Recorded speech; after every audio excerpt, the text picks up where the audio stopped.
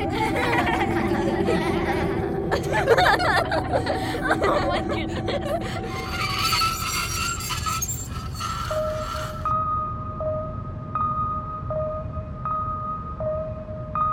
One, two, Mowgli's coming for you. 3, 4, better press record. 5, 6, Mal will say some shh. 7, 8, better like and rate. 9, 10, gonna listen again.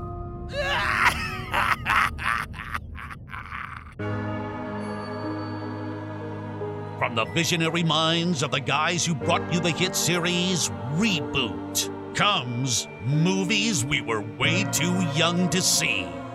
A podcast series that is exactly what it sounds like. Hello, ladies and gentlemen, and welcome back to the Spooktober edition of Movies We Were Way Too Young to See. We're all month long. We're delving into the creepiest, spookiest, most blood-riddled horror films we were able to get our hands on at such a young age. I am your co-host, Mowgli, and sitting next to me, as always, the man, the myth, the Malv. Welcome back, everybody. We're spooky again. Woo! Hope you got enough sleep for this episode. I didn't, though. Me neither, though. Oh, no, not me. Well, ladies and gentlemen, if that wasn't fun enough, we have a special guest with us today.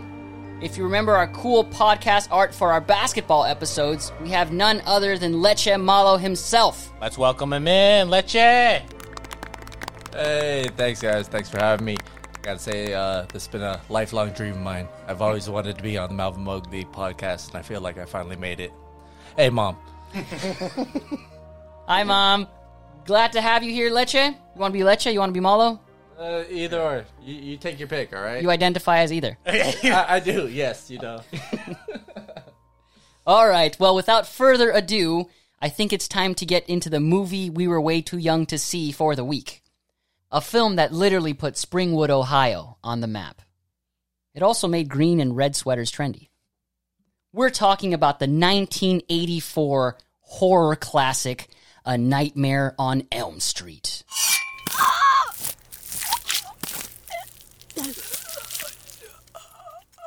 Probably one of the greatest horror movies ever, right? I would say it's up there. Top 3 for sure. One of my top 2.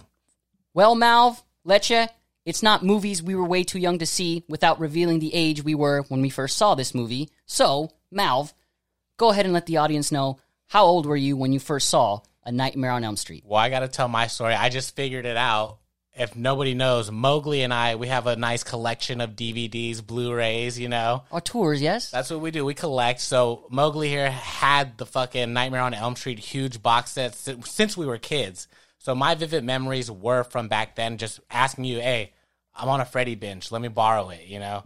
And I would just borrow it from him. I watched all like 8 movies in like fucking 2 days. Like that's how crazy it was.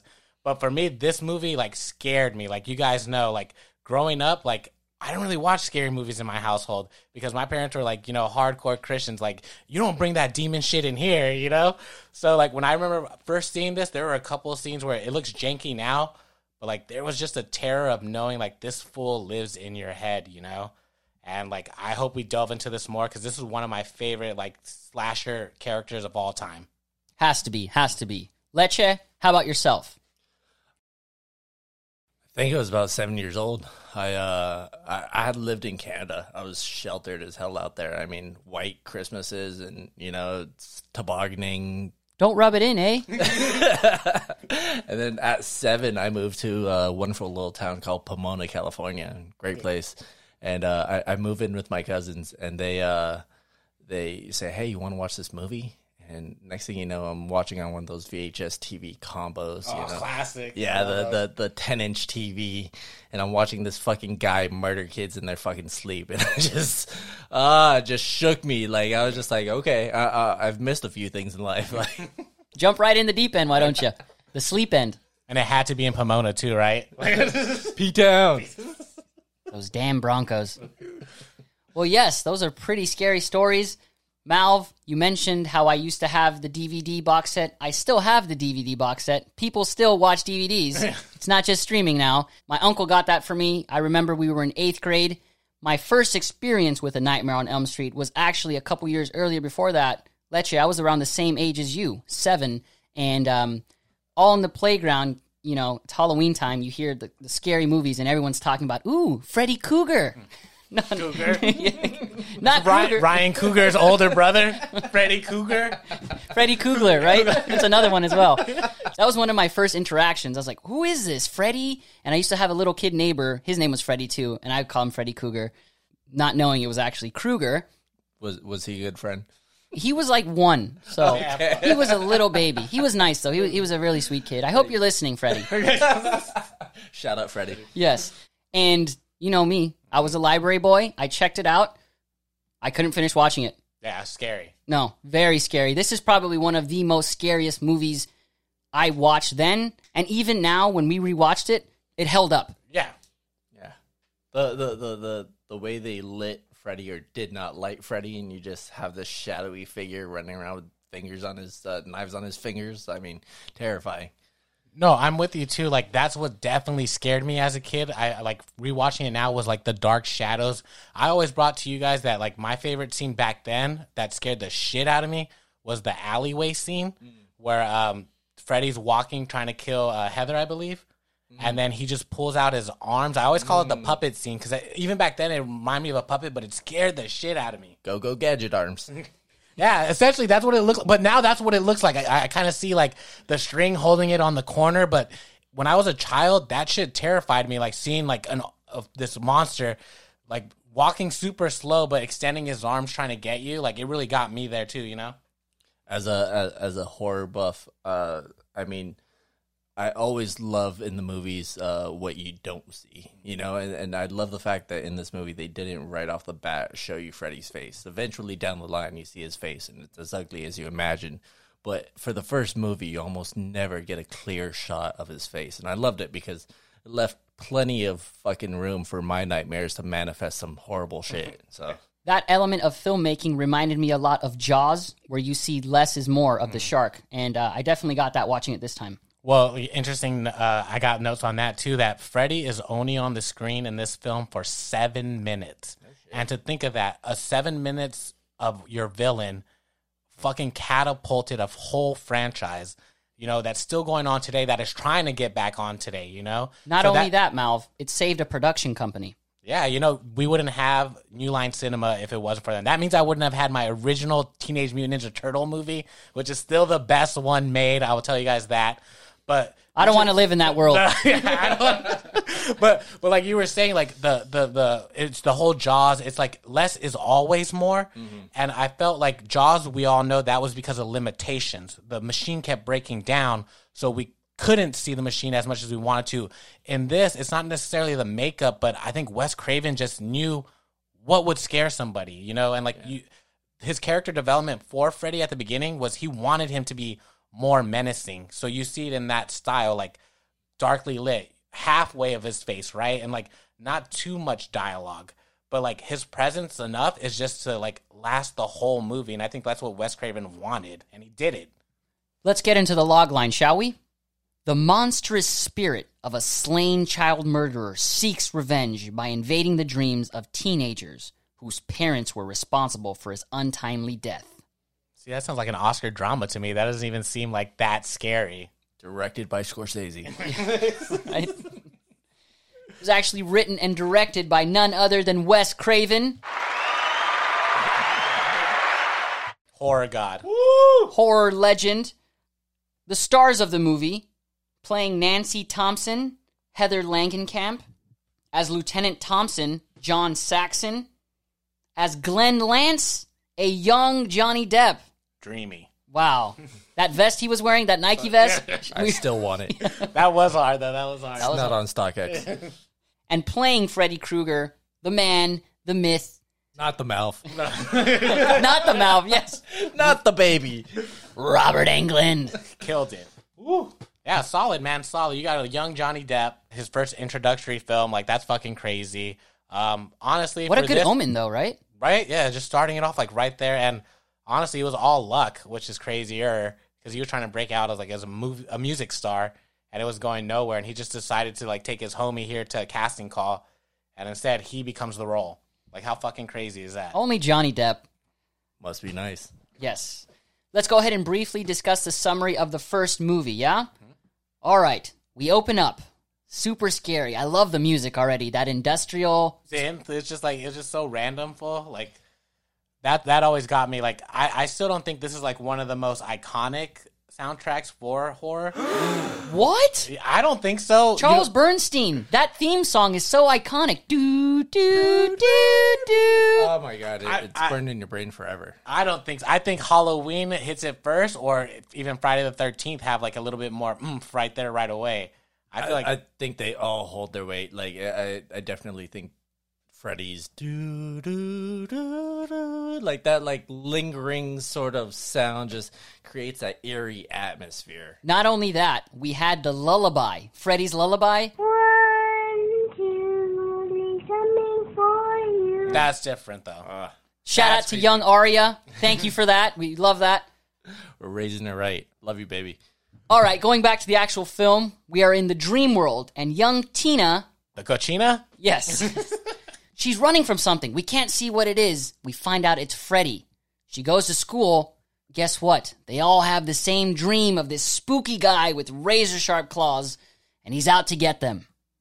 Love the boiler room and that whole scene. As soon as they start, you got fire, you got steam, kids all sweaty. You got this knife running around the metal pipes and everything, and that spooky soundtrack going on. I mean, it's a sequence from a nightmare. It's a creepy looking place, and it was just, I mean, what a way to set the tone right off the bat. I wanted to bring this up too. When Tina wakes up, and when a lot of the other teenagers wake up, they go for their crucifix. So I feel like the crucifix imagery, symbolism, played a very important juxtaposition to Freddy and the evilness. So it's like when they were scared, they just held the cross. So Well, then that eventually like leads on later on to the sequels. Like, I don't know if a lot of our listeners actually seen the rest of the like Nightmare on Elm Street franchise. That's where you see it happening, because they have a religious thing. Remember, I don't want to spoil it, but Freddy's mom was a nun, so like they have a lot of that in the later, like the mid 3 like films. If you haven't seen it, turn this off right now. Go watch and come back. all right, you're back now. So Tina and her boyfriend get into a little sexy time, and that's where the first death happens. Tina is violently killed in her dreams. Those special effects still hold up to this day. Oh yeah, still scary, bro. Still scary. Absolutely. Going up the ceiling like that. She's going up the ceiling. She's getting sliced open. Blood is everywhere. Watching that the first time, I was horrifying. It's truly traumatizing, because you guys got to remember that we don't see Freddy attacking her per se. Like, we just see like it's happening in her head that he's attacking her, but we see the outcome, the physical, real world outcome. So you see like her being thrown, dragged, blood coming out, and you're like, what the fuck? Like, just imagine seeing that like in real life. As a young boy, I just remember that open shirt that she's wearing, right? She has a little cleavage exposed, no nipple or anything, but she's just showing off a little chest. And next thing you know, it's covered in blood. What a way to like jar a kid like that. Way too young to see it. Yes. One of my favorite scenes in this movie is Nancy in the bathtub.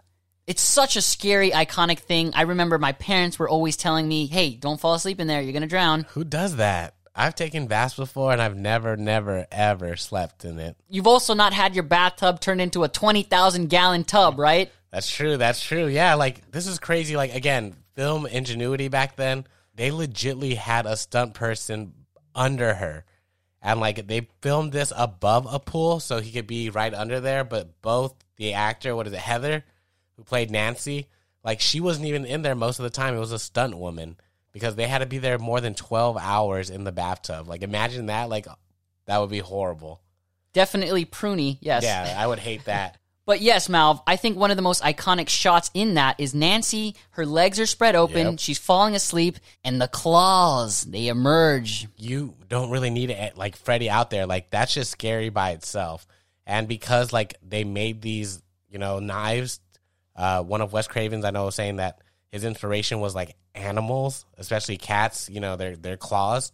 And this is what I was definitely getting, like predatory claws coming out. That's kind of haunting. Yeah, that's when I stopped taking baths. Malv, you had a really cool behind-the-scenes trivia about this. Yeah. So Robert Englund, who plays Freddy, I was watching an interview with him, and he was stating, like, this is obviously one of the scenes he wished that he had done.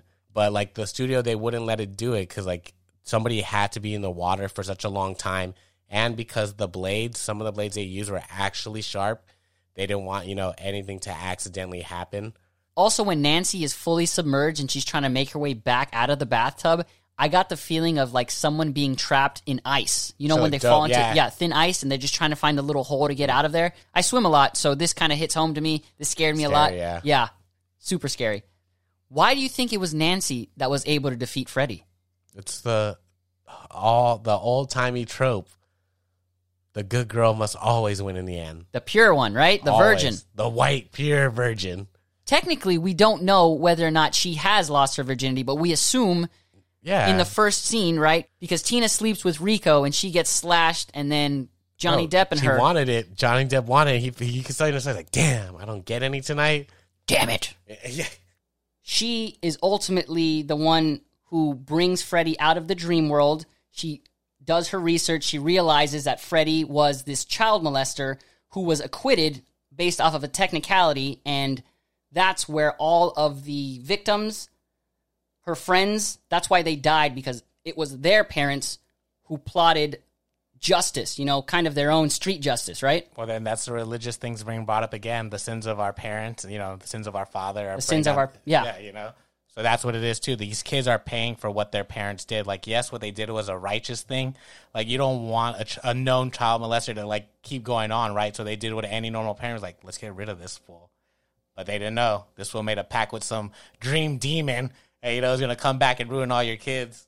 That's some evil right there. I mean, to come back after being murdered. He's a child murderer. He's a child molester. No, but just focusing on that, too. It's like, you can't just come and murder anybody. It's like, nah, fool. Murder those kids, more kids. They have to be under 17. Yeah, they have to be kids, Like, you just don't murder adults. Like, no, adults is weak, bro. Get these kids. They're way harder. Or, like, they it's not even taste harder. better. They taste, like. That's the key to beating Freddy. Turn legal. I was going to mention this right here, too. It feels like as the evolution of the Nightmare franchise, like, progresses, Freddy becomes more of a character that is comical and you kind of have some sympathy for. I don't know how much, but in this one, he's a disgusting scumbag. Nothing about him was really cool. Even when he was trying to make those funny jokes where he's like, hey, I got a kiss for you. And his little tongue over the phone. Like, it was all very vulgar and graphic, right? Oh, no, I think he changed the Fedora game. He did change the Fedora game. You're right, Leche. No, but I'm with you on that. Like, me and Leche were talking about this on our way here to the studio.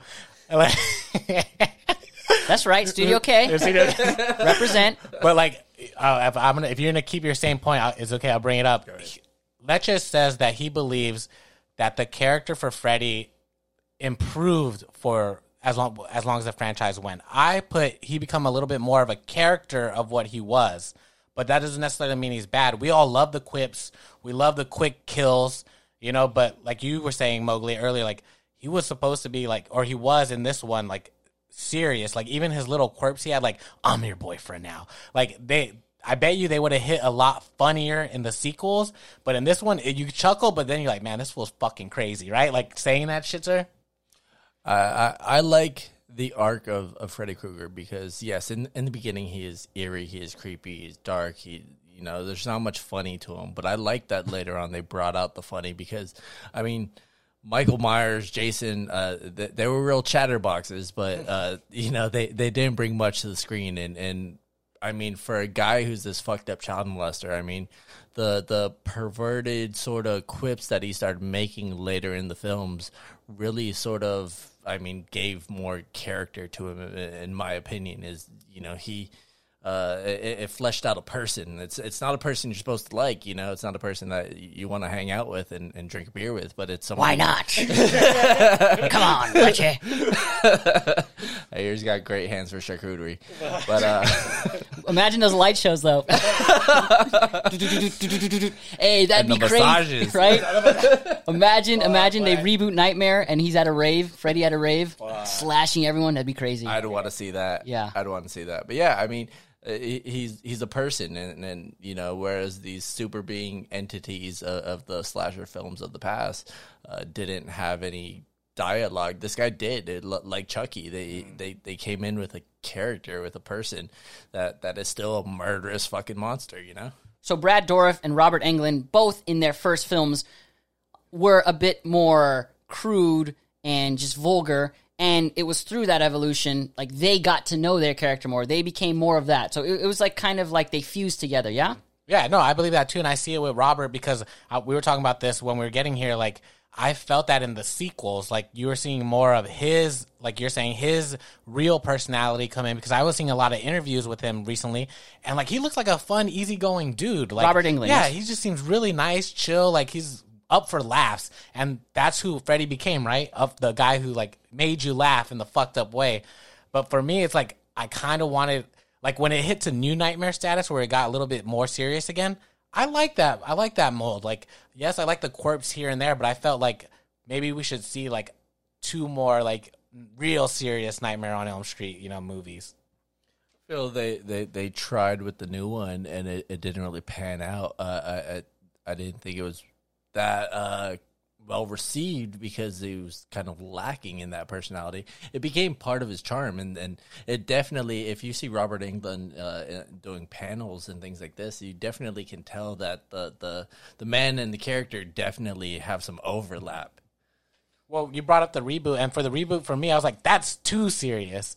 Like, you know, I don't even remember him having at least, like, quirky lines or, like, quick lines to come back, you know, at least comeback lines, you know, because I felt the original Freddy, like, he had that. You felt that the character was right on it. Like, his shit, like, you make fun of him, he's like, oh, yeah, motherfucker, you know, like, it got a little bit too comical, the same way Chucky got a little bit too comical, the same way Halloween got a little too comical with, you know, H2O, even though that's one of my favorites, but definitely Resurrection. Like, Trick or treat, motherfucker. But it's like that, you know, like, you started off with a well character. I still feel like the character didn't fall off till maybe, like, the 6th movie. You know, like, I still feel like he's very solid. I still love Freddy, and I don't see anybody else playing him, and that's the sad part. Like, if Robert dies and doesn't come back again, like, I feel like this is one of the franchises that has to die, because at least with Michael and fucking Jason, you just put it on a big, burly man who could have those mannerisms, you know?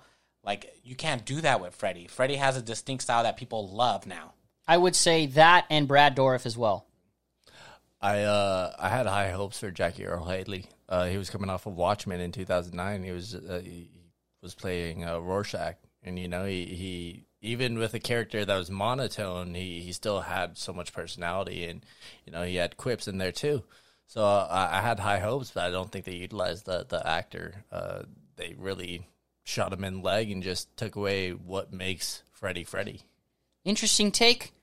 Let's go ahead and switch back to the original Nightmare. Freddy is out for vengeance with all of the teenagers. He has already taken out Tina. He has taken out Rico. Next up, Glenn. Wow. Not my baby. Not my crybaby, Johnny Depp. They did him like that, bro. They did him dirty, though. They did him dirty. That was fucking, like, some gruesome shit there. That was... Okay. What was your most gruesome death in this film? Was it this death? Let's give it to our guest first. I'm gonna go with the first one. I mean, the walls being splattered with Tina's blood. death, yes? Tina's death. The way Tina rolled around the walls, the way they did that, the room rotating and her just being dragged across the ceiling, to this day is still, like, burned in my brain. Absolutely. I mean, Glenn's bloody death is probably a close second, but definitely Tina for me. For those who haven't seen it, Johnny Depp's character Glenn is falling asleep, and he's literally getting sucked into a vortex in his own bed. And it's like propelling his blood all over the walls. Super crazy, super dark. That changed the game for me. Yeah, that was crazy as fuck, bro. And, like, they did that because of Shining reference. And, like, you see it, like, it had the same reaction. Like, it looks real, like, compared to Film Blood. You know, like, that visceral, strong red. And like I was watching the like behind the scenes, and they were saying like that was essentially just like red paint and water together, you know, like that they put together. But it's like when you see it, especially they film it in slow mo, like you see the water gushing back up. You're like, that's violent as fuck. Like Glenn got violently eaten by that fucking bed. As just by Freddy, yeah, and especially just being spat out like no, just blood, just fucking infinite like blood. He went into a bed blender and like came out blood straight up. For me, watching it this second time now, I had way more sympathy for the family and like the coroners and the police. Like, my God, what are you, a fucking adult? I guess we are now. Ma, grab the mop. Yeah, right. So you just see the horror and the shock. Like, imagine your child just like going into their room and like. You can't even have a proper burial. There's no ashes. There's no bones. It's just blood. You just get a vial of blood full. That's the urn of blood. Right? I think he's dead. Yeah, I don't think he's going to go to the prom this year. I told you not to have him hang out with that girl across the street. I'll take you to prom, Nancy. No, but that shit was crazy too, because like that was the same room they used to kill Tina in. So they just spent, you know, when you film this, like you have to spin the room and have the camera at a fixed point. So it looks upside down, but it's not upside down, you know? But they were saying a crazy thing. That was 500 gallons of fake blood.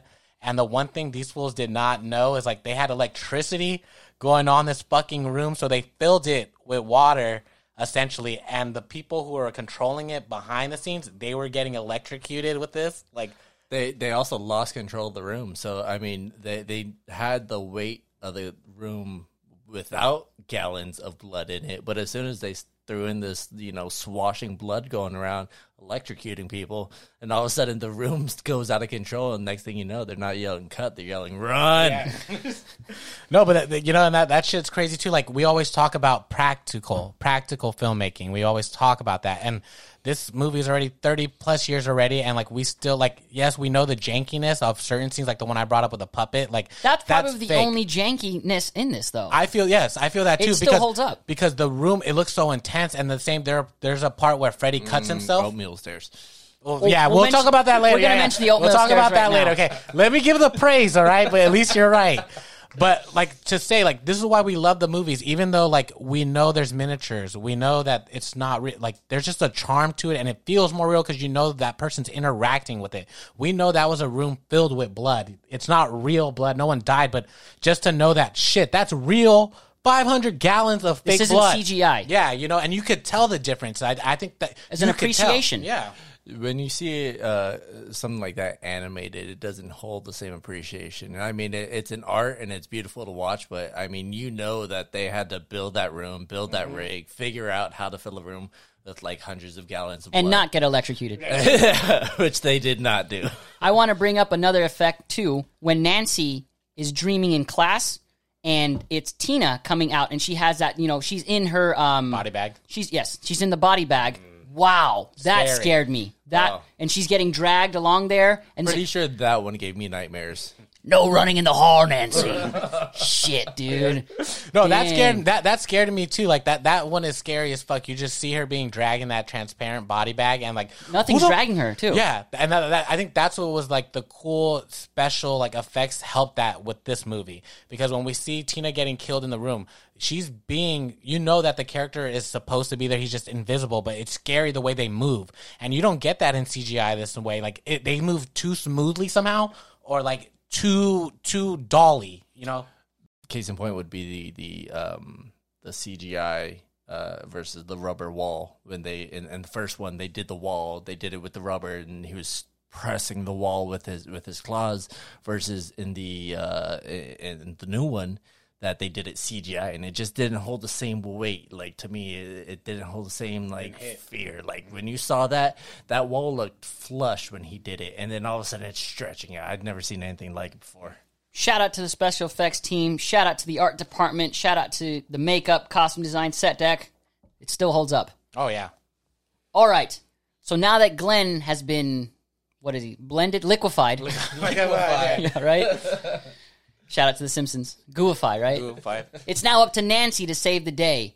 And Nancy has it pretty rough, right? Her dad is a sheriff. He's never there. Her mom just turned into this crazy alcoholic. She has bottles everywhere. Bottles frozen, too. They're all frozen still. Frozen in the blankets. Damn. So, yeah, she figures out that Freddy can somehow make his way into the dream world because she snatches his fedora. So now she's like, maybe I can bring him into the real world. She actually does that. She does kind of like a Home Alone kind of battle where she has like the light set up and, you know, the stairs, the oatmeal stairs, the infamous oatmeal stairs. I told you while we were watching it, I brought it up. I was like, that ruins it. Because you could definitely see where she's supposed to, you know, her mark.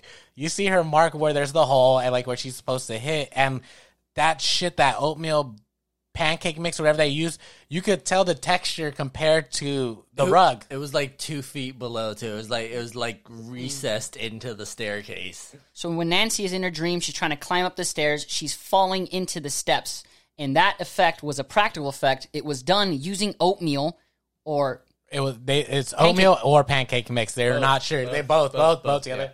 And, you know, there's a lot of takes about it. Wes Craven himself was not a fan of it.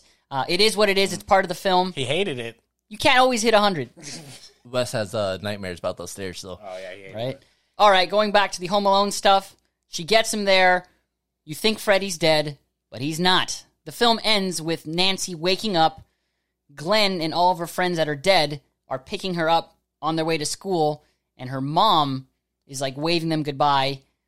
Then all of a sudden, you see that Freddy is in control of the car. He speeds away, and this felt super janky to me when Nancy's mom she just gets sucked in through the window. I love it though. Since back then, come on, everybody has to agree that looked like a blow up doll back then. I bet you it was. I wonder if they released the Nancy's mom blow up doll line after that. I have an interesting question for both of you. Go. Is this Wes Craven's greatest spooky franchise, Nightmare on Elm Street? Well, I'm going to be a simp and say I believe this is his, like, you know, he's going to be known for this and Scream. Like, those are both on the same level. Like, because I feel that he's giving the fans what they want, especially in the first ones at least. It's like, yeah, you put real story in there. He looks up some Cambodian kids dying in a nightmare. It was Laotian refugees, the now known as the Hmong, and consecutively there was about 17 or 18 deaths that everybody died in their sleep. Everyone died from heart problems While they were sleeping. So they believed, because the community was known to journal and record their dreams, they believed that something in their dreams was killing them. And Wes Craven saw this article, and that's what gave him the inspiration behind the Kruger. Yeah. Cougar. That's exactly. So he took it, he ran with it, and he turned it into this red and green sweatered child killer. Don't forget the fedora. Damn straight. Side quest. Kind of side quest? We've got ourselves a side quest. Freddy Krueger was actually a kid who bullied him in school. So he took that kid's name and slapped it on a child molester. Leche, Malv, is this your favorite Nightmare on Elm Street movie? I'm going to say this and New Nightmare. I fucking love this movie. Like, rewatching it with you guys, I was like, yeah, this is a fucking well-made piece of cinema. Especially when New Nightmare, Wes Craven was like, let me bring this back. You know, and this was right before his Scream days, so he wanted to be like, let me do something different. And I think that's what I feel about him, like, with his pieces that he put in, is like, let me try something different in the game. And it worked. I feel a New Nightmare birth Scream. The meta of New Nightmare, it was, you know, Heather Langenkamp, it was Robert Englund, it was the actors of the original film being terrorized by Freddy, right? So it was a world in which they are living in a world that the movies existed. And that was the idea behind Scream, was that let's put them in a world where they've all seen Friday the 13th and Nightmare on Elm Street. They know the rules that the movies follow. So I feel that meta sort of vibe that New Nightmare had is why Scream exists. What about you, Mowgli? What's your favorite? Don't you say Freddy's Revenge. Oh, shit. New Nightmare is solid, and the makeup, too, that Freddy has is a bit different than the original, so like you were saying, it's kind of its own little reboot as well. So not only did it introduce Scream, but it kind of rebooted a franchise within a franchise itself. But as far as, like, the experience as well, Nightmare on Elm Street 3, Dream Warriors. Hard. Welcome to primetime, bitch. Like, those deaths, Lawrence Fishburne. I loved it, yeah. Like those are fun, though, but see, those are fun. But, you know, like, which one is your favorite? So it was probably going to be Nightmare 3. I put Freddy versus Jason there too, because I saw that in theaters, and that was sick as well. That was just fun. Like, again, fun. That movie was fun as fuck. And it was a crossover. Remember the rumors for that? Like, everybody thought it was going to be Freddy, Chucky, and Jason. Or they're going to bring Michael into it next time. And that's when, like, the internet was kind of taking off right there. Like, all of the threads, everything. Yeah. Moviepoopshoot.com. That's where it was. Shout out to Jay and Silent Bob. You know? And that, ladies and gentlemen, is going to conclude our first annual Spooktober edition of Movies We Were Way Too Young to See. We thank you guys so much for listening. Thank you to Malv. Thank you to Leche. Thank you to young Arya. We love the spooky Mowgli lullaby. Shout out, Arya. We hope you had a blast listening. We always have a blast recording. Questions or comments, feel free to email us at malvinmowgli@gmail.com. Subscribe to us wherever you listen to your podcasts. And one more thing. Follow us on social media, will ya?